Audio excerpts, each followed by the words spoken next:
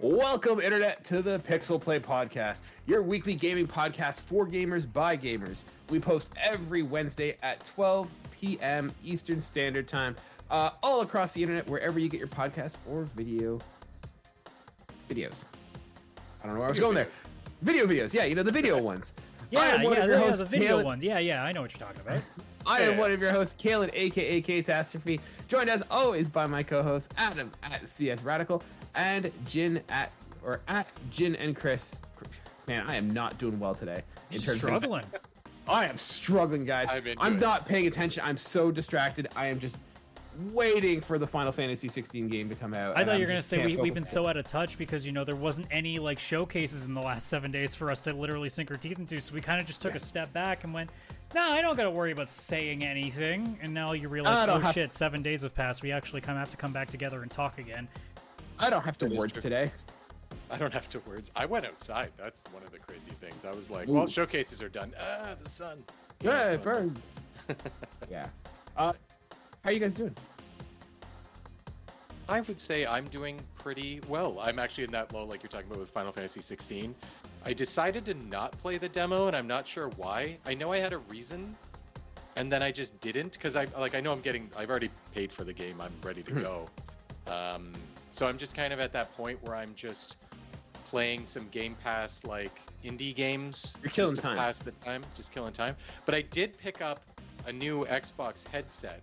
Because the ones I have, the Razer Barracuda X, have they're like those dongle headsets, so really good sound because it's not Bluetooth.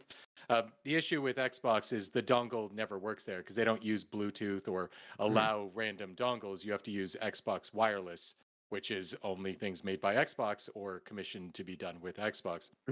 So my headset worked everywhere else except there.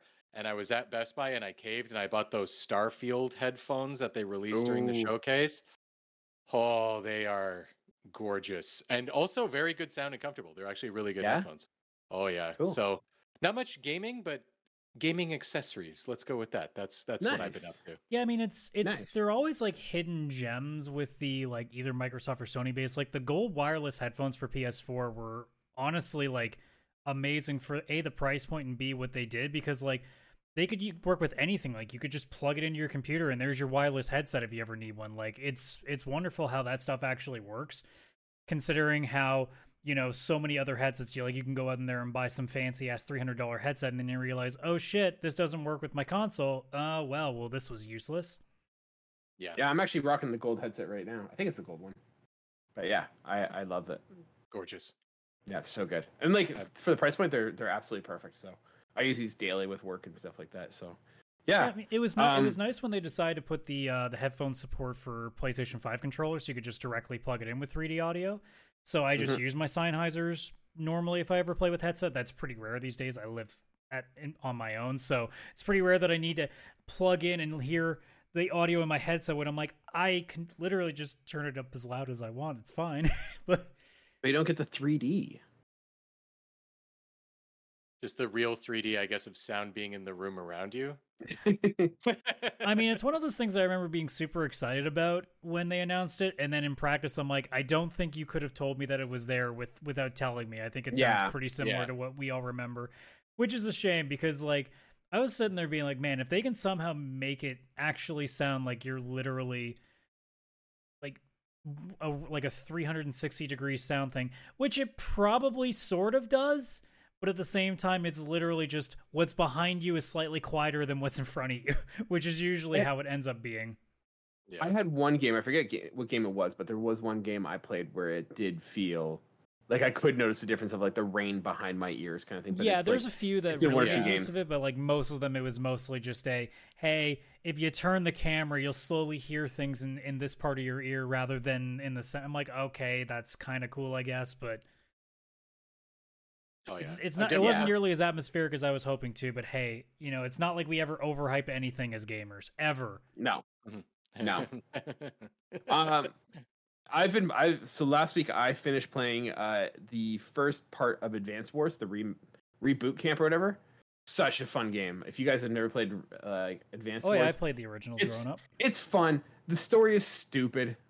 Oh yeah, of course. It's incredible. It's incredibly stupid. It's Saturday morning cartoon level like thing, and I kind of like wonder why they went that route. Like, it's a very like good military strategy game, and like they could have gone like a dark route, but literally like a 14-year-old boy fighting against like these super like commanding officers, and it's just I wouldn't be surprised if like it was a Scooby-Doo episode and there's a ghost that shows up and stuff. Like, it's stupid, but like the gameplay is awesome. I had so much fun playing it. And then I played Final Fantasy 16 demo, and oh my god, that game has I've been sold on that game. I absolutely love it. I cannot wait for Thursday. Yeah, I'm gonna play apparently a JRPG game. It's so And weird Adam- to hear those words. I know, right? Like, Adam, what's the matter? Did you play the demo? I did. What'd you think? Okay, here's the thing, right? The combat is really, really solid. I love it. Mm-hmm. I do not care for the story or the characters at all from what they showed in the Well, demo. I guess you're just not as big of a Final Fantasy fan as I am, so like it's okay. yeah, my You mind know what? You might actually be right these days. I think I just imploded. Like, I How don't did you- know how to process. Worlds are what's colliding. happening right now. It's bizarro world. No, like, is it because like love isn't like the secret weapon that'll defeat darkness or something like that? Look, Like, I'll straight up tell you what the answer is. It's because it's not ridiculously Japanese level wacky like Final Fantasy tends to be. There's not some like ridiculous over the top colorful area that around the guy doesn't have like this massive spiky like defying gravity haircut. There's not a guy covered in belts and fucking chains and all this shit. You know, it's pretty bare bones. It's basically The Witcher Final Fantasy. And look, that's probably going to be pretty goddamn good. I love The Witcher 3. But for a guy who grew up as a kid with the dumbest of dumb shit that JRPGs have always given us in the old Final Fantasy games, this is a little too normal. I guess it's too normy for me. Although I will admit straight up, like, my biggest problem did come with the fact that I didn't attach to anybody right off the bat. It did have the same problems that I find to have with other games that, you know, don't click. And JRPGs are always hit and miss too, right? There are just some times where the characters don't hit you right from the beginning. Clive, the main character, just seems like a stock person at this point. I'm sure further down the line when his story opens up a bit more, I'm sure you'll see more, but what they showed at the beginning doesn't do much. You don't really have any party members in the demo to start with yet, so you don't really have like an idea of who else is going to join you in the process. The only ones that sort of interest me was the villains, and even then you get like a couple of minutes of them. For the most part, it's Clive being basic, you know, monotone, you know, JRPG main protagonist, and then his little brother who is extremely fucking annoying, but that's literally kids in any JRPG, so that was pretty par for the course. yeah. But, like, JRPGs are from what I here. got so far, like, it seems like it's doing all the right things for what I would expect a Western RPG to be like, but this is now a Final Fantasy game, so I think it's also messing with my brain. No, everything that you hate about it is what I love about it. I'm glad that it's not stupid and wacky and over the top and like it doesn't fall into those cliches of JRPGs. I like the fact that it's a darker kind of thing. Oh yeah, and honestly, that's probably for the best for Square that, you know, they've been alienating so much of their old fan base that they're like, screw it, just go full bore into a new and open up to new people. And then you know, once we sucker you guys in enough, we throw some crazy shit back on you and we slowly brainwash you into liking games. And sooner or later, you're going to start talking about how amazing Kingdom Hearts 6 is. God, no. This is the anti-JRPG, and that's why I'm into it. Like, if it was like anything else, no, I'm not into it. But like, and it looks amazing. Like, I play this game on performance or on resolution, not performance. And oh my god, the game looks amazing. Yeah, it looks so good. Oh yeah, they've definitely put some work into it. That's for damn sure. It really helps that they focused on just one console, so they were able to actually make it run like properly in performance and fidelity mode. Because it wasn't like they were also rushing to release it on PC and Xbox and a Switch port for some reason or something all at the same time. Or even PS4 too, like it's dedicated to one Or console. even PS4. Yeah, that's actually a really good point too. I mean, it's also great that they dedicated their team to do only one idea, unlike the last Final Fantasy mainline game they did, where I think it switched like 19 times over the course of 10 years. Boy Just band switch Robin. writers. Because for those who don't remember, Final Fantasy 15 was originally supposed to be Final Fantasy Versus 13. And then I think it changed at least 1 or 2 times after that, and then finally turned into 15. And we're like, oh, we didn't realize 15 was coming out soon. And then it came out, and we're like, this is cool, but it feels very unpolished. And then we found out they rushed it out in 2 years because they'd spent so much time building this thing. Yeah, that was the boy band road trip one. Yes, it was. That switches narrative like halfway through the game. Just full switch. It doesn't switch narrative, it just stops having one. Sorry, yes, it stops having one. That's the switch. They're like, writers, go home. From here on out, this. We can't afford you anymore.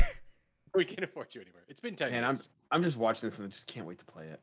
So Yeah, in all honesty, like when I finished playing it, I went, look, this probably isn't for me right now. Like if I had to choose between this and Trails into Reverie, it's no fucking question I'm going back into Trails. But honestly, I see the polish that's been put into this. The combat, like I said, is fantastic. I have the odd complaint here and there that I think the camera could use a little extra work because when you're surrounded by enemies and there's not like, you know how in Assassin's Creed there's that little warning above your head so you know when to hit the counter button? That doesn't exactly happen with 16's combat, so it's very easy for you to get hit without you being aware. I find the boss fights were also a little too spongy. It took a little too long to get through them. But like, it's also a JRPG, so spongy is kind of stuff we're used to. It's just, it's different when it's actually mashing buttons rather than just hitting fight or magic or item over and over again. Whereas now it's like, okay, I have to hit square how many fucking times in this fight? Am I going to have to do this every single time a moderately difficult enemy shows up? And the answer appears to be yes so far. That would be my other complaint, but like, I see exactly why Kaylin's into this, and I also will see why I honestly, unless the later parts of the game or it releases in a relatively not great state, because the demo may have been released much better than the full game will be, I don't see that happening, but I would not be shocked if this is a 9 out of 10 in most areas, because I think this actually has everything it needs to get that. Which honestly, I'm glad to, even though it might not be my 9 out of 10, even if it ends up being a solid 7 or 8 for me by the time that I go through it and go, hey, I didn't like this, this, and this, but honestly, like this game as a whole was fantastic, and that's the sense I got from the demo. I think most of its parts are very well put together. It's just the narrative that needs to click with me, and it probably will do that at some point later on when I do inevitably get to it, because the combat's fun enough that I'm going to see at least how much further I can get into it before I go, all right, if I'm this far in and I'm still not into it, then we're done. But I'm definitely going to give it that, like, let's say, like, 3 chapters or so to kind of see where it goes once I have the full game in my hands. Yeah, I'm just waiting to see what the reviews say of this, like, but like so far, if they're like, hey, if you like the demo, it's more of that, then great. So if you're watching the video version, she is like the only person that I was very curious about because she looks so fucking badass. Yeah, I'm curious to kind of see like how the reviews turn out, but if the reviews come out saying this is great, I'm sold on this. I hope it doesn't get super wacky and zany, and I don't think they're going for it. I don't think it will at all. This is meant to be a somewhat grounded, and I say that with like giant flying firing like. Oh yeah, the wacky stuff is the Aeon fights or the summon fights or the I think they're calling them the Acon now in this one. Icons. Yeah, so like those will be the crazy things. I don't think most else will actually be that weird unless there's like the odd side quest thing. I don't think the mainline story is going to suddenly turn into some over the top like epic where actually that's a lie. Maybe Chris will find out at the end of this if Kaylin gets exposed to his first bait and switch Final Fantasy game where the final boss literally has nothing to do with anything. It just shows up at the end and here's who you actually face. No, what really is going to happen is Kaylin's going to love the game up until the Chocobo mini game where you have to collect balloons in the shape of Moogles. And every time you collect it, it's like Kupo!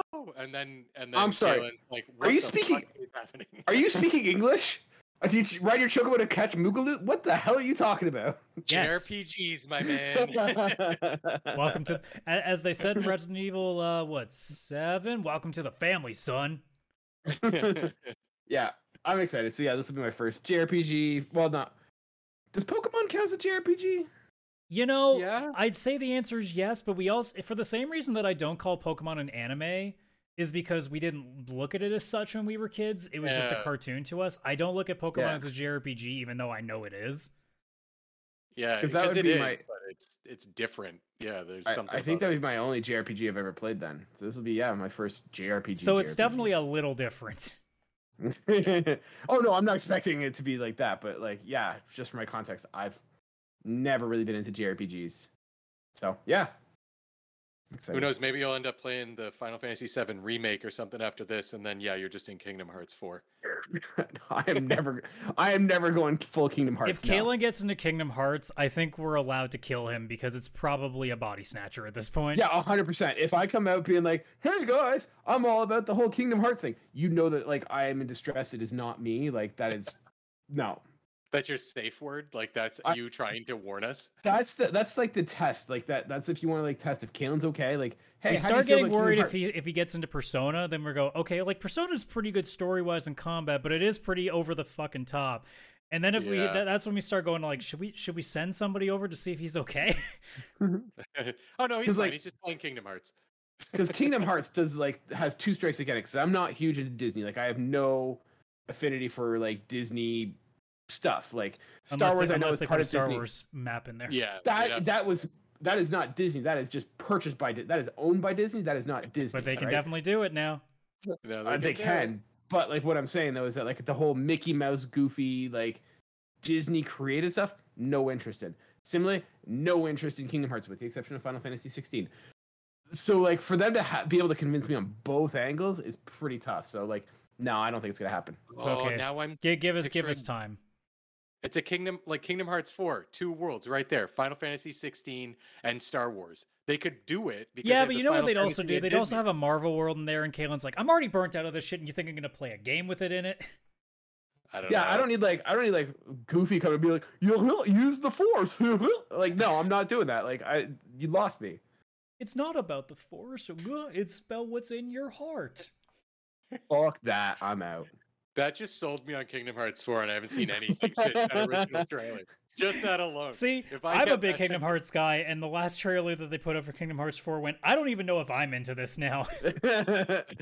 So wait, so what you're saying is it actually might appeal to me then? No, it's going even too far for me. It's like, hey, you know how this game is really wacky, but we're gonna do that now in the real world. I'm like, guys, stop. I think we've talked about this. I think we talked about that. Like the designers of Kingdom Hearts are just like, how fucking nuts can we take this before everyone just cuts out? Like it's just they don't even care about the game anymore. They don't care about the story. They're just like, how bonkers can we make this and people will still say it makes sense. They never did care about the story. It's just one giant. Seemed like maybe they did in the first game, and everyone's like, "Oh, they'll explain that in the second game." I think they realized pretty quickly that no one gave a shit. They just saw like, "Oh, I get to literally beat the shit out of Jafar. That's awesome." Yeah, like it just that game makes no sense. Like I don't understand how that game functions because like it's so random and like the story is like continuous upon multiple systems, consoles, games, yearly calendars. Like it's just like, hey, you need to read like the 365 daily calendar from June 2004 in order to understand what's happening in the third game. Like 100%. If you didn't get the calendar, I don't even know why you're even attempting to play. Well, I mean, look, like, exactly. Kalen, you really are missing out, though. I really suggest that you go and get the ultimate compilation, Kingdom Hearts HD 2.8 Final Chapter Prologue. Okay. I'm not even lying. That's the literal name of a compilation. So dumb.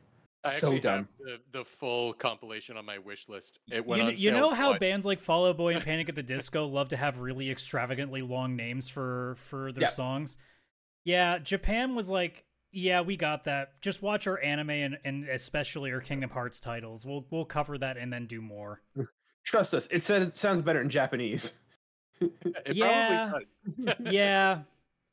That's one of those things where it is funny. Like that is the one thing that I appreciate about Japan is that they just go, no idea is a bad idea. Let's just do something really, really stupid. It's like, look, we want to have an anime that's about this young guy who's getting his foot as a hero for the first time. He wants to go on an adventure, but there's also this one girl he's really into. What can we call this? And they all sit in a boardroom and they come together and be like, I got it. Is it wrong to pick up girls in a dungeon? And they're like, that's a perfect idea. Let's do it. And that is literally probably how that came together. Speaking of games, you mentioned last week that you picked up Cyberpunk 2077. Have you started it, Adam? That is not getting touched for a while. What a tease. Actually, I That can't was say there when I- it was on sale. I guarantee you probably will not hear me say a word about this game until at least the fall. Yeah, I'd complain, but I did the exact same thing. I bought it the day it got the PS5 upgrade. I bought it at 50% off, and I've only played an hour. Not Guys because both- it's awful, just I had other things, and then I forgot to go back. You both disappoint me so much right now. Well, I'm I mean, the sorry. reality is, like I've said before, for the same reason we won't be touching 16 at launch is because in July, Trails into Reverie is coming out, and I will shut down everything to touch that. So, if I'm gonna play anything, because I'm getting pretty close to finishing Trails in the Sky the 3rd, so I'll be done that arc. If anything, like I'll probably just be playing something that I don't care if I drop. So I'll probably be messing around with Game Pass or something just to try a few things out here and there while I'm waiting for Trails, because I'm not going to start something and finish and like drop it halfway and then have to reassess where the story is going forward again. So Cyberpunk, I don't think there's any goddamn way, even if I started it today, that I'd finish it by the time we get to like early mid-July. So there's no point in even thinking about it. So it's just going to sit there until, I mean, who knows, depending on when the release date for oh my god, what's the DLC name? Phantom Liberty? Yeah, like maybe I'll wait until then too. Who knows? That's the end of August. August 29th, I think. So honestly, that honestly works out pretty well. Like if I just wait till September, I can probably have a good crack at both of it. Yeah. Maybe I'll do that. That could line up. Yeah, my plan is I'm going to play Final Fantasy 16, and that'll carry me through till Cyberpunk, and that'll carry me through till Starfield, or I might skip Starfield and jump straight into Spider-Man, depending on how my Yeah, we'll see how everything Directory shakes looks- out at this point. yeah. And also too, like it depends on even how I feel about Cyberpunk, because even when I played it at launch, despite how broken it was, even when I was playing it in the beginning, I'm like, man, it's kind of there, but it's not quite connecting yet. But it doesn't help when the game is so buggy when it first came out. So who knows? Maybe it'll be something that I'll play for a few hours and be like, you know what? I think this just isn't working. But who knows? I'm at least trying it with mouse and keyboard now, where I think the controls are going to be better. So we'll see if that helps the problem. Because that was my other thing when I played it originally. I felt it was too stiff, kind of like what we thought Starfield was going to be like, and now we've seen the gameplay trailer for that.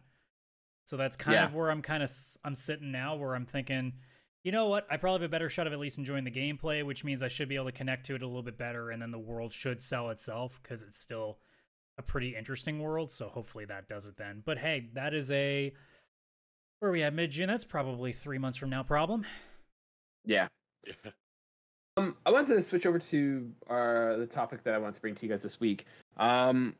We were going to talk about this before all the showcases started. Then all the showcases came and it kind of got put to the back burner. But prior to the showcases, we were like the big story that was going around was the Redfall fiasco. People were complaining about Star Wars Jedi Survivor not performing well. And there's just always been this kind of notion the last little while that AAA gaming is going downhill. It's not as good as it used to be. So I wanted to present the question to you guys: is what do you think the biggest challenge or biggest hurdle or biggest problem that AAA gaming has as of June 20th, 2023?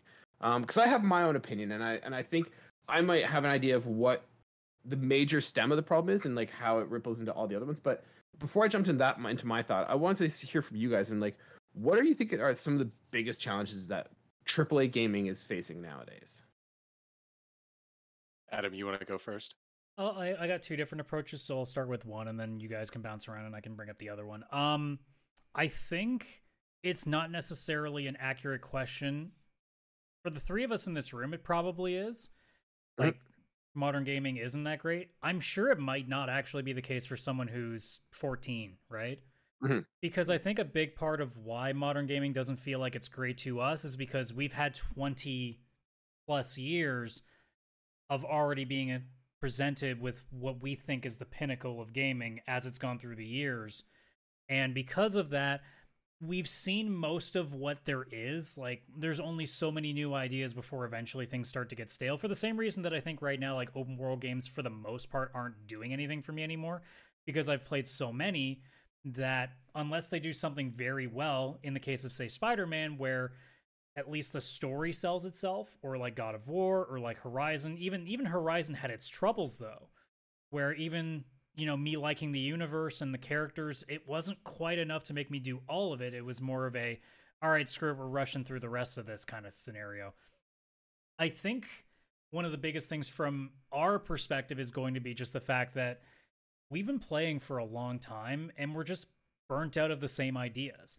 So I don't think in most cases that modern gaming is like in a bad like downward spiral. I think there's a lot of reasons that we can still say that there are things that are definitely not making it better, but I think a big part of it is just that we've already played so many amazing things in the way that like you'll see people make the top 50 games of all time list, or they're gonna like do that. And how many of those games, when you have conversations with people like what their top 5 is, how many of them are bringing up games they've played in the last 5 years? Generally speaking, not many. It's usually what they remember growing up with. Like if we ask like our core group of friends, what's your top 3, guarantee you they're probably bringing something up from Super Nintendo or N64 or PlayStation 2, and probably not much later than that.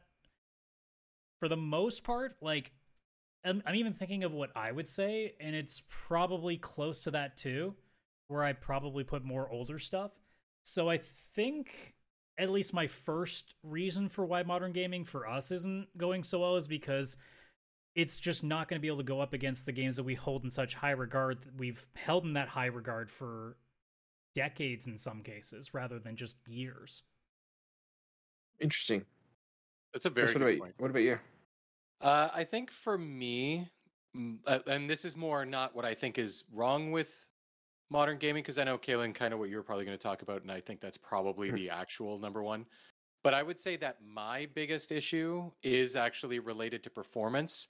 You mentioned Jedi Survivor, and I'm not saying in the sense of like, oh, gamers are kind of expecting so much and everything. So if it's a little buggy or it doesn't run perfectly with certain things, like, oh, this is the worst game ever. I think it's that with how many consoles and systems there are and how far technology has come, like if you take PCs, you've got these like 4090 whatever graphics cards that can do this crazy stuff, and people now gamers expect the actual games to kind of reflect what they're paying for. But you've got people all over the place. You've got people with like potatoes for computers. You've got people that are holding off buying a PS5 for 3 years because a game's still going to come out on PS4, so why upgrade? But then you've also got people that if a PS5 Pro was announced tomorrow, they jump on that. Or who knows, they've dropped $2,000 on the newest graphics card. So it's all over the place. And I think that, AAA games that are trying to be on everything, so a Ubisoft title, an EA title, those ones where they're trying to be everywhere, they're pushing so much in so many directions, they can't focus and make a game just run great and then start going to other places. Because if you take Jedi Survivor, yes, obviously you can put the game to quality mode and it ran great. I did that. I loved it. I had 0 complaints. The game ran 30 frames per second, but other than that, it was amazing. But when you tried to do performance, I did do performance, and it was fine for a bit. And then it was like halfway into the game, it just like didn't work. You'd move the camera to the right, and it was like as if you were streaming the game through the cloud and your internet connection was just breaking. Like it was not great. And it was kind of like, why does this, even exist? Why do we need to have the performance mode? If it doesn't really work, just have the quality mode and be like, hey, this is what we have. Gamers would forget that a lot quicker than having 2 modes and one of them just doesn't do anything. And it's kind of like, why is it there? Because also then the resources that could have been just put into quality mode, now you're dividing and conquering again. Hogwarts Legacy has this kind of issue where they were trying to be on everything. They just got smart and pushed back or maybe canceled. I don't actually know at this point. The Switch port, because why the hell? Oh, it's coming. Why are they trying to get that running on the Switch? Like, I played that on PS5, gorgeous game. Have you seen how many people own them? That's why. Well, yes, obviously that's why. But, like, make a different Harry Potter game. Get a different team, make a second game, and kind of, like, don't spread out your resources so hard. Because you get Jedi Survivor, and it's rough at launch. It's got kind of Xbox and PS5. It's got its performance mode issues, and then they start working on patches. The PC version was just like all over the place because they tried to do so much with so many different cards that it just wasn't feasible for anybody for it to run right.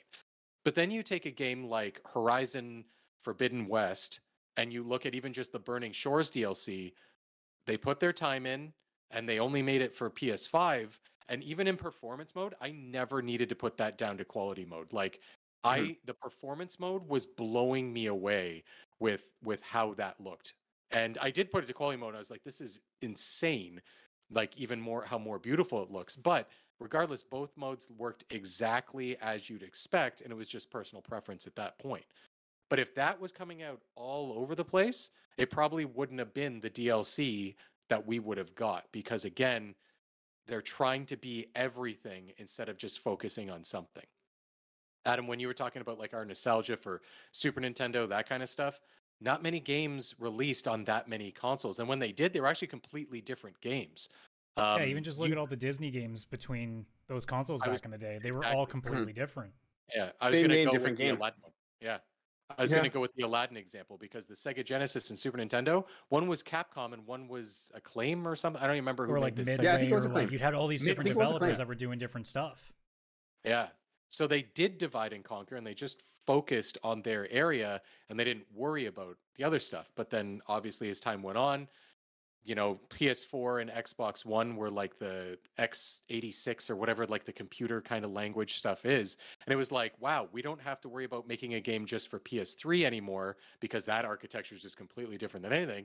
Everything's kind of just a computer. So let's just make a game, and now we can port it to everything so easily. But very few games, at least I've noticed in the last 10 years since the PS4 and Xbox One and PC and everything were kind of working around the same.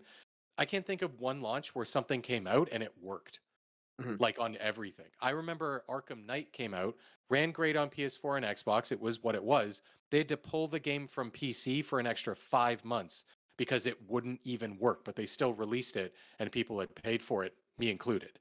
So it just seems to be like maybe one will work good, maybe the PC port works good, maybe the Xbox One works, but now a game comes out and you've got to watch a Digital Foundry video to see if it works the same on the Xbox and the PlayStation and which one you should really opt in for and what day one patch has come out and what's it fixing.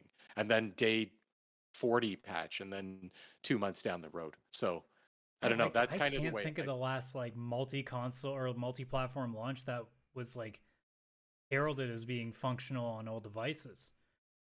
I really can't think of one because immediately I was thinking, oh, like Tears of the Kingdom and God of War Ragnarok, and then I'm like, no, those are exclusive. Yeah, and all the exclusives are fantastic.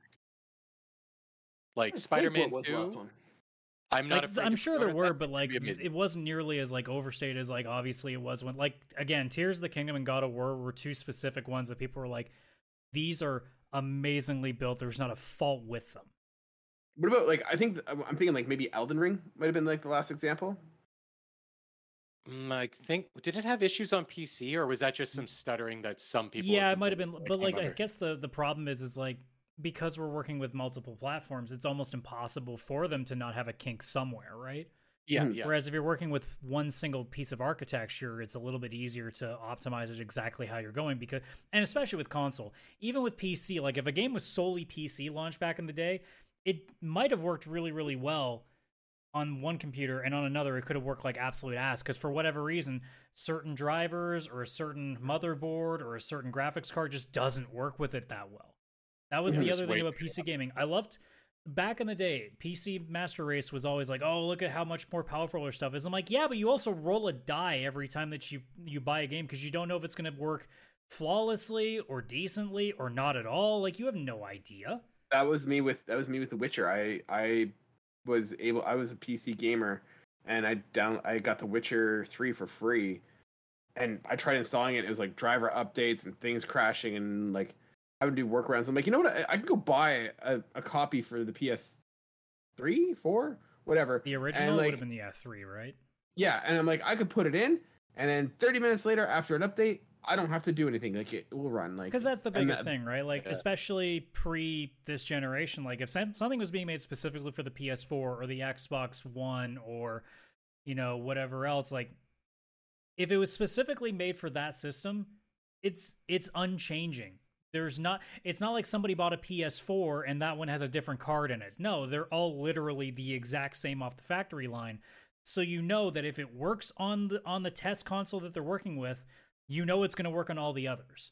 Mhm. Unless somebody's broken that thing, in which case they probably have already been banned from the service. But hey, Well, I wonder if it might be a situation where if we got rid of PC gaming, would that then raise a quality of gaming in this? Like, granted, there's other issues which I'm going to get into, but like, if we got rid of PC gaming, because PC gaming is such a thing because you have such a wide breadth of configurations based on graphics card, processor, memory, and like even different manufacturers, right? You've got Nvidia versus AMD cards. Like, it's such a wide ecosystem that it's hard for you to kind of optimize for all of them. So you kind of try and just get a balance that's good enough for everything.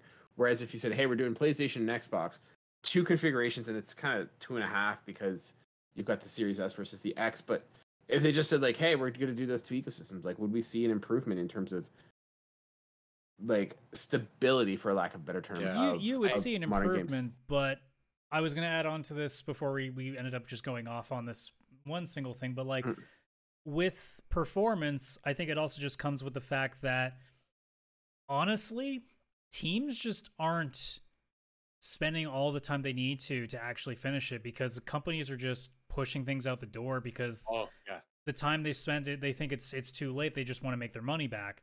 So I think even if you got rid of PC gaming and we only had, our main consoles, I think you'd still see a bunch of games come out in broken states because they would just still rush them out the door because they're like, well, we spent 3 years on this project and it's still sitting in limbo. Like, we need to do something with it. And they just say, screw it, just put it out as it is. We can fix it later. Because that's been another thing too. Like, the day one patch has kind of really screwed our perceptions of games because we always like remember, PS2, PS3, that era, lining up to go. Like, I remember going to midnight releases to go play Call of Duty Modern Warfare 2 or getting Mass Effect 2 or something like that. And you knew that when you were getting that game, 9 times out of 10, it was going to be pretty goddamn functional. There might still be a day one patch in some of these games, but like, they were already pretty well optimized before they came in the door. Now, you're installing a game from the disc. You have a disc in your hand, you plug it in, and you have to wait 2 more hours because you have to download another 90 gigabyte file that overwrites everything because they couldn't be bothered to fix the goddamn game before they launched the disc. So, I think like a big part of it, of why AAA games as well, and like we're going to keep bouncing more reasons off, but I think a big part of it is just straight up greed.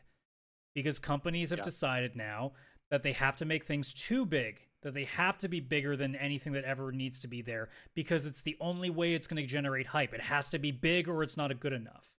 And this is what my thought was for this is of what is the biggest challenge that AAA gaming is facing, and it's scale, right? In the sense that, and like you kind of hit it right on the head with, it has to be bigger. It has to be bigger. Like, maps are getting bigger. The like, you look at Starfield, like there's like 10 like thousands of planets you can go visit. It's like, why does that, like, we're doing these things where we're building these games a mile wide and an inch deep, whereas I would love to see games where it's like, hey, we're doing a crafted 20-hour story, tightly crafted, maps could be good. Like, the one thing I hate about maps today on games is that, like, they're so large now that you don't even know, like, you can't memorize them, you can't get familiar with them, right? That's what makes Yakuza so interesting, is because they keep reusing the maps. You actually know where you are after you've played like a couple of those games. You know where the arcades are. You know where the pawn shop is. You know where usually like the main story aspects of the game are by the time you're playing like the second or third game.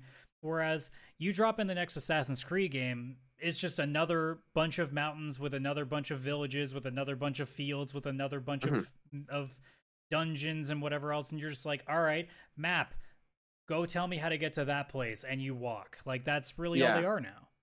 And that's it. Like, they're like the size of the games are not having any benefit. Like, you're not having, and I'd say like The Witcher is probably like the only like example against this, but like, you're having these massive areas where nothing happens and you're just walking from interesting point to interesting point with a boring buffer in between. Like, I liked Burning Shores, like the Horizon DLC, but like, I just spent it on top of my like pterodactyl that was slow as hell, just flying from like interesting point to interesting point. There was nothing in between that was compelling for me. And that game wasn't huge, but it was just like, it was larger than it needed to be. And like, I'd rather have smaller crafted things that then give the developers more time to put interesting things in that smaller world, and it's easier Yes. for them to test, it's easier for them to develop. They're spending a lot of time building up this massive world that's kind of empty and nothing into it, right? And I Oh, yeah. kind of feel like that's the big issue. Like, it causes increased time, and it causes, like, makes it harder to debug, it makes it harder to like fix those things and play test. And for what? So we can say that the game is longer. Like, no offense, you can have a long game, but if there's nothing interesting in it, like, I find oftentimes by the end, I'm kind of like, okay, let's get to the end. I'm like, I want to move on to the next thing. So for me, like, I'd like to see games scale back and be tighter 20-hour experiences than 80-hour bloats, which we're Like, seeing more map and more. wise, like, can you imagine an Assassin's Creed game where it's just one city, that's all you're in? There's no like Yeah. there's no field that separates you and you go to another little small place or another small place here. It's just, here's the city, that's it. Yep. And that's what it That would be used to be. amazing. Yeah, that's Yeah. what it used to be, and it was so damn good. That was when it was like the pinnacle of Assassin's Creed. Did you know where everything was? No, but you also knew where the boundaries were, and you also, didn't realize that you needed to put a cursor on the map and walk for 15 minutes to get to someplace. Yeah. Well, I always think of, like, the one I always go back to, the map that I think that did it absolutely perfectly was Deus Ex. I think it's Mankind Divided, the one where you're in Prague. And like, that one has like 3 maps, and like Tomb Raider actually does it very well as well, where it's like, hey, you're in this small little area that you constantly visit. Like, I got to know to the point where I knew the streets of Prague, not the real one, but like in the game, but like I knew where everything was. I knew, like, if I got lost, I'm like, oh, I know that the shop is here, so I need to turn left to get back to my apartment. Like, you got a sense of knowing where you were, and like, you got to know the map because it was not small, but like, it was tight enough that you knew generally where to go in the environments you need to, like, how to navigate through the town because it's small enough to remember. But like Valhalla, I can't think of a single damn like location in terms of like, how do I get here? No.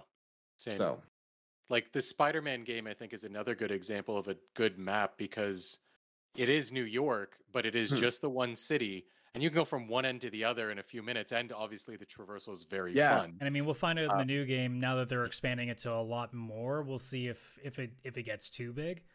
Because from what it looks like is there's going to be other parts of New York now, not just the city.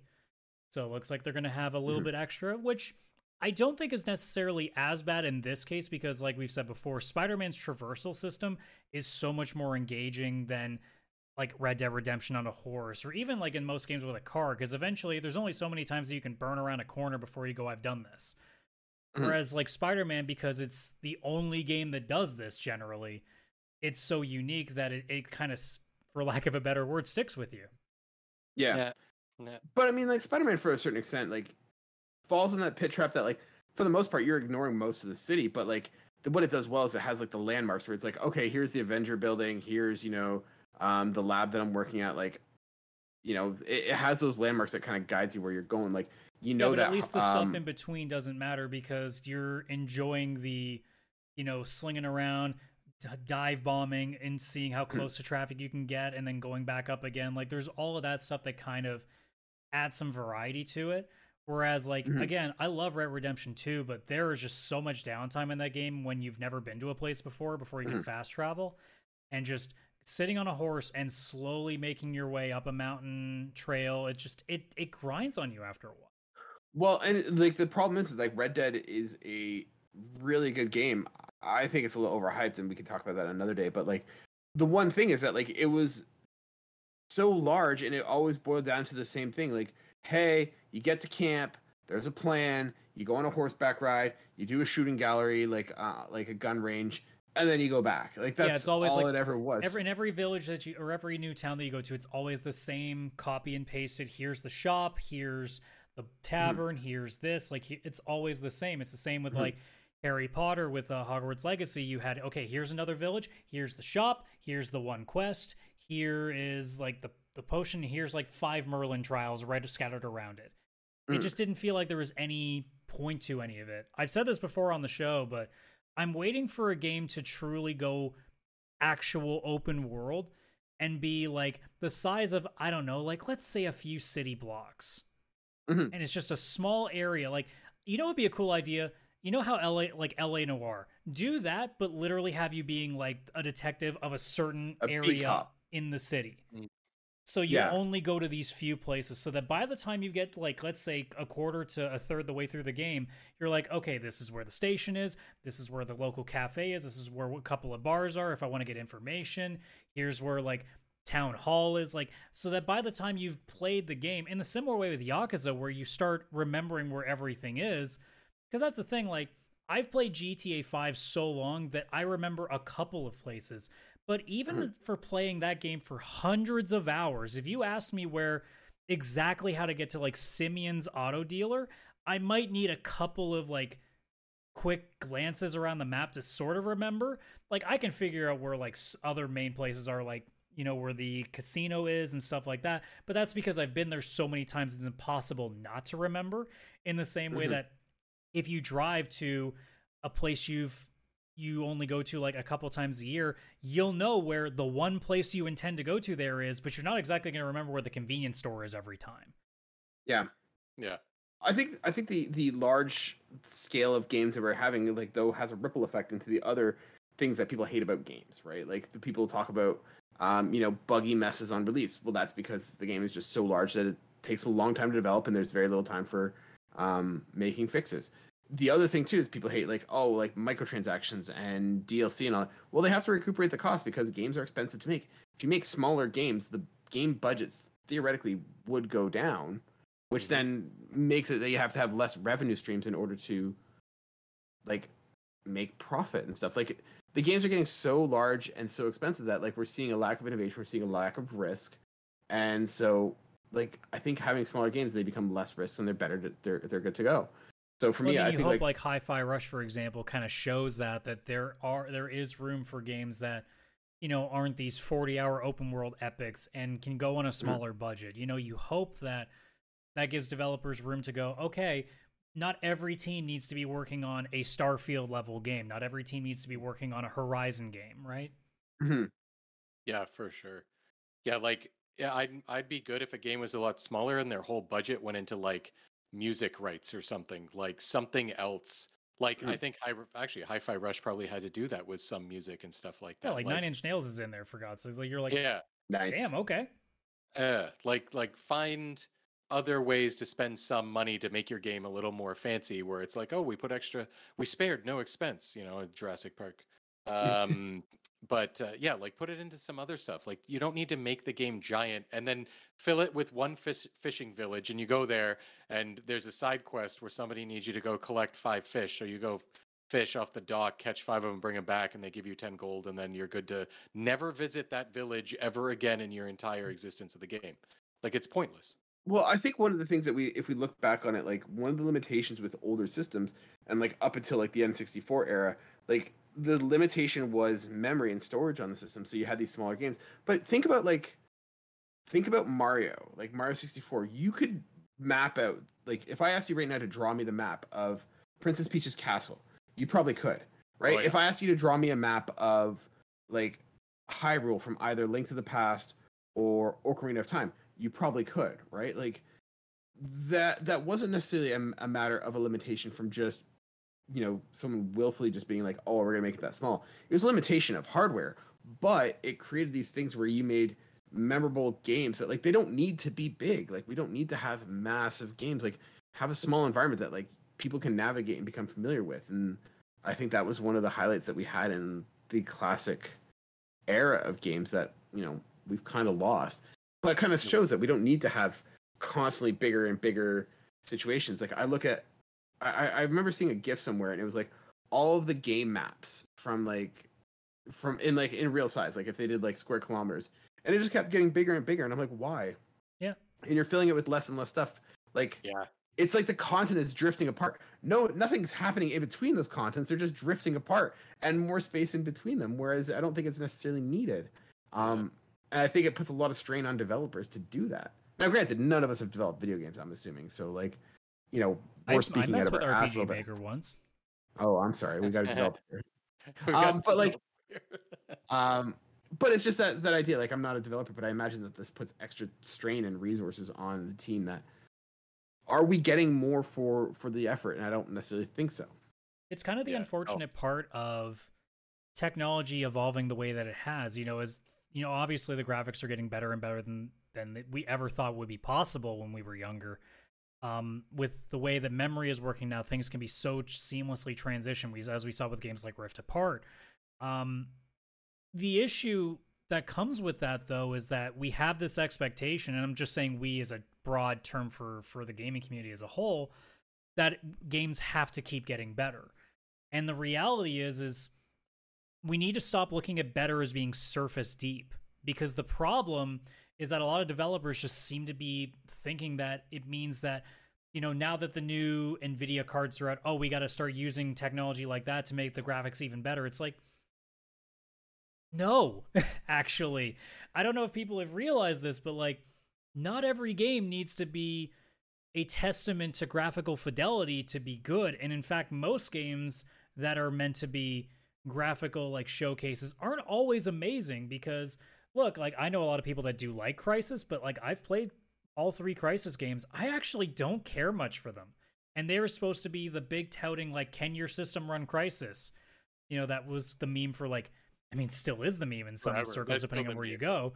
But like, the problem is, like, for every Crysis, there's a Minecraft. And I don't understand how AAA developers don't look at that and go, you don't have to make a big budget, over-the-top graphical powerhouse to make a good game. Quality doesn't just mean surface. You could have an extensive amount of quality with your narrative or your entire setting. I'll keep saying it. Trails does this. That JRPG series is not anything to look at. Even its newer games still feel like they're PS3 games on like the highest settings. But what they offer you is hours of narrative that calls back to the older games, that has all of these characters that matter, these places that matter, these callbacks that if you have been playing from the beginning, they mean something. Whereas you play a big name game these days, it's done and forgotten. Not everyone remembers the story of what happens in, say, an Order 1886. Whereas you ask somebody the story of a Mass Effect, or you ask somebody the story of, even going further back, a Final Fantasy game back in the day, they remember so many things about it because the quality wasn't just graphical. Even though Final Fantasy games pushed graphical fidelity back in the day on PlayStation, they still offered something apart from that. And it feels now like a lot of games today, they don't do both. They offer quality on one end and forgo the other. So a lot of games, especially indie games, some of them actually do pretty well on the graphics side, but a lot of them sacrifice graphical fidelity and end up having these really cool gameplay concepts. Or like you said, like they offer something different in terms of like the music that they offer, like say something like a Metal Hellsinger, for example. So there's all these other options. And I think AAA devs just see the shiny new technology and go, that's the direction we need to go in. Yeah, for sure. Like even like I mentioned at the beginning of the podcast that I'm just playing a couple of indie games on Game Pass. One of them I'm playing right now is an interesting art style in the sense that it's an indie game. Obviously, it's not meant to be graphically pushing anything, but the entire game looks like it's actually water paint. Like it's an actual moving painting. Besides the characters who are also like hand drawn looking, they just stand out a little bit more because the animation probably would have been really hard if they were like an actual moving painting. But it's all about story of like a girl who's visiting her grandma in France, and France is this friggin' watercolor painting in the mid 80s. And it's just like this really awesome narrative indie game that wasn't trying to push anything graphically, but they did care about the way the game looked. They just went with an interesting art style that they knew, because this game is probably going to be on everything.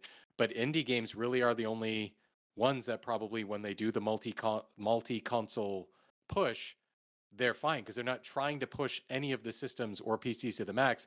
They just want it to run in general, and they care more about performance from the get-go. And like, let's make it pretty pixel art or a hand-drawn. They have a vision from the beginning that isn't just, let's just make something big so it makes money. Well, circling back, it's also the scale. Like the indie games are typically smaller, Yes. easy to develop, and easy like to absolutely to not get carried away. I think Adam, you brought up an interesting point, and kind of want to jump on it, where you mentioned the fidelity, and I think that there is something of a longevity. Like if you think of games that stand the test of time. Like we've talked before that video games are an interesting like medium in that it's continually iterative in that what looks cutting edge today is going to look terrible in 15 years. Like think of Tomb Raider, the original Tomb Raider. That game was blowing our freaking minds. Like, holy crap, I can't believe how real this looks. And now it looks stupid, right? Remember like when we used to go to like the local arcade and they had like Daytona USA and we thought that was like the craziest graphics ever, and it's just shitty like Sega CD graphics. Yeah. Yep. Or even like think of something like James Bond, right? Like the GoldenEye game. Like they tried to make it look super realistic in like the game, and now it looks absolute garbage. Yeah, the guy's cheeks literally look like they've been carved out. Yeah. But if you think of something like on top, it's not even like their face, it's like an image of a face just stuck to some polygons. Yeah.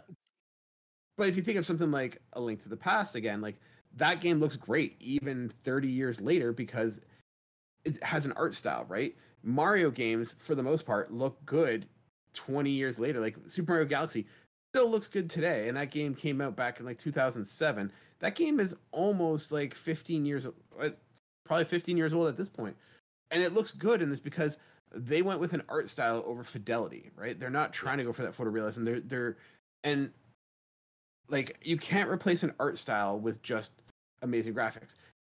You're chasing a moving target that you can't keep up with. And so I think, and not to say like there are some games that benefit from having that. Like I don't think The Last of Us would work well as a cute art style kind of cartoon. Like you need to have that grittiness, but not every game needs to have that. And I think that's why something like why Fortnite does well. Like it's got an art style to it that it's not having to chase. Whereas something like PUBG was trying to go for a more realistic looking scenario, and I think it kind of suffered from it. Whereas Fortnite didn't, because it had a simpler art style, a smaller scale. Like I don't know.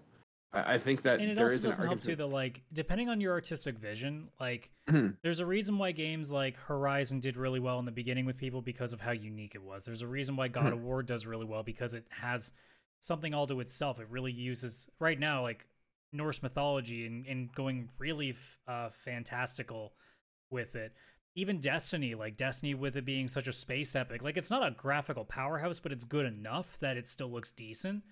But like for so many games that do that, when you were like you bring up The Last of Us, a lot of games that are based in modern day, like trying to be realistic, they can't just get by on being real. And even if the gameplay is okay, it's not a good enough. Like if we're talking games that look like things we already see, that's not enough anymore. Like those are the ones that really suffer because if they don't have the narrative to also add on to it, they are easy to forget now because there just isn't anything else there. It's just a pretty picture, in which case you can look at it and then look away and you're done. Whereas, you know, obviously with the game of The Last of Us, even though it's not my cup of tea, clearly it's left a massive impression on a lot of people because of what it's done. So that's an exception to the rule, but not every game that is, I guess, well, I shouldn't say based in reality because that's not really The Last of Us, but it's based in modern times, that it can't just look good. It also has to bring something to the table that keeps you there. Sure, when we see a really good gameplay trailer, like I think of Watch Dogs, where we thought that was so an impressive trailer and how good it looked, and we thought at the time too the gameplay looked really interesting. Turns out that that's literally all they had. But like when the game came out, it didn't look like that. It was definitely downgraded. Same goes for a game like, if people remember, Aliens Colonial Marines looked way better visually than when it came out, where it was just a mess. So like, it's the other problem too that modern gaming has, is that they don't stick to their vision either. We see trailers all the time, and then by the time it launches, we get something completely different from what that was supposed to be. And I think, again, we fall into this age of, we can encompass a lot of things just on corporate greed and the machine in general, because the problem is they want to get as many people hyped up for a game as possible. So you have to make that trailer look as good as you possibly can, whether or not it actually is the final product. Even if they intend it to be the final product, you think of Cyberpunk, for example, I'm sure they intended the game to look the way those trailers did when they were walking in the city and you had hundreds of people walking around. It didn't happen that way for the reasons we discussed earlier, that it was just too big to not have issues. But the problem that also comes in hand with it is that they have to do that, because if they don't show trailers like that, like if you saw a trailer for Cyberpunk's gameplay looking the way that it did at launch, would you have bought the game? No. Maybe, maybe not. Some people still would have, in the same way that a lot of us weren't interested in Starfield in its first trailer because we thought it looked pretty generic, and then we saw the new one recently and we went, that's more interesting. Yeah. So it's kind of a problem of the machine literally dictates that things have to almost come out badly, because if they spent the amount of time and money that would be required to make it perfect, we'd never get games at all. I don't want to dismiss it, but like I don't want to say that you're wrong or completely dismiss your argument, but I don't think that there's not been much of a change in terms of corporate like capitalist greed in gaming. Like that's always been there. Like that's how it started. Right? I like, disagree, just based on the fact that we now have what we see with microtransactions and mobile games, where we now have the elusive whales that they go after. But I mean, like, if you think about where games before even the consoles became, or before consoles even began, the whole idea was to get you to put quarters into a machine, and they were not designed for you to win. They were not designed for you to get better. They were designed for you to eat quarters. But were the so games, it's always was the quality of the game though? Was Pac-Man a really good game? Were the like some of them are pretty damn solid games that were worth putting your quarters in the same way that. I'm not disputing that, but what I'm saying is I wouldn't say that the corporate money hungry aspect is new to gaming. I like that's no, but I would been say there. it's the absolute factor in why so many games are coming out a mess now. You know, when we had the NES days, like there were a shit ton of bad games, but that was also because it was an early medium and so many studios had no idea what they were doing. No, because if you think about ET, like that was an example of just corporate greed just getting out the window. So like, no, but there were also that's games like Dr. Jekyll and Mr. Hyde for the NES that no one played, and it just existed out there. There are lots of games, like for the same reason that there are always all these games on the eShops that we just never play because they're $5 and we know they're probably really bad. But the thing is those aren't being made by major studios. Back in the old days, a lot of major publishers were putting out these garbage games because we still didn't really know what, like, not everybody was doing what Nintendo did. Whereas I think now, even the most average like AAA game is coming out a bit more broken than they ever would have, because again, they've spent so much money on what they've already budgeted for in terms of actually producing the game, but then distribution, all the marketing, because Lord knows in this day and age of capitalism, you can't not spend $100 million on marketing materials to make people aware of this game. Because yes, Coca-Cola, we have no idea you still exist in this world, but sure, just put out another commercial to remind us that you exist, and God only knows how much that cost. Yes, Activision, we have no idea Call of Duty exists. Keep putting infinite amounts of money in your trailers to let us know that Call of Duty's coming. But, you know, for any other game, there's all of this money that's being spent. And like you said earlier with microtransactions, they got to do something to make it up. So they come up with these practices, whether it's the trailers that lie to you, whether it's releasing games sooner than they probably should because they need to make their profit now while the buzz is still high, where they add all the extra microtransactions like Ubisoft does now, even in their single-player campaigns where you can buy all the boosts to make the game easier for you.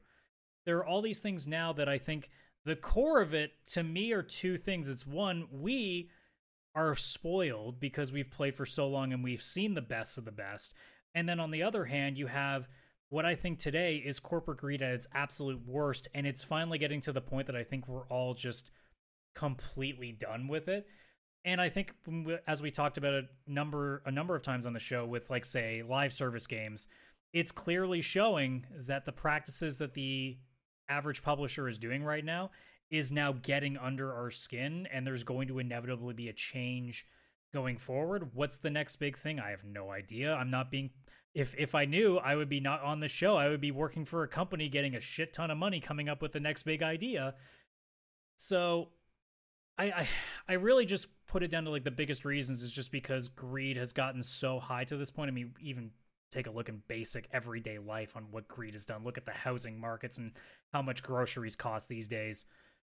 It literally just is a thing where billionaire organizations are making it to the point that they want the most bang for their buck, so they want the least amount of money spent or the least amount of effort spent to get the maximum amount of profits.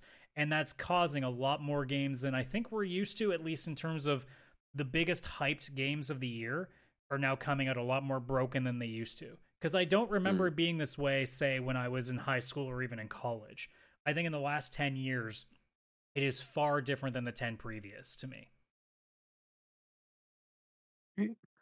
Chris, any other final thoughts? Well, I was just thinking that we need those big budgets, or else how else would we have Square Enix commissioning somebody to make Clive's giant sword from Final Fantasy 16 and putting it on display in the Tower of London? If we don't have that budget, how else would we have that sword in the Tower of London? Also, ridiculous marketing is ridiculous. That's all I have to say. Some kid is getting so screwed up on medieval history. Like, wow, did you know about Clive? Sir Clive of the Square Enix clan. Anyways, yeah, I mean, I think it's going to get worse before it gets better, but like, yeah, I think we've definitely highlighted some of the key challenges and problems and hurdles that AAA gaming is facing, and yeah, I think we're at a point now that I don't know if it'll be in this decade, but I honestly see there's going to come a point where there's not going to be another game crash like it was in, after like post ET, like there was there, right? That's never going to happen again. Gaming is just too popular to crash that hard again. But I think there's going to come a point, and it may already be happening now.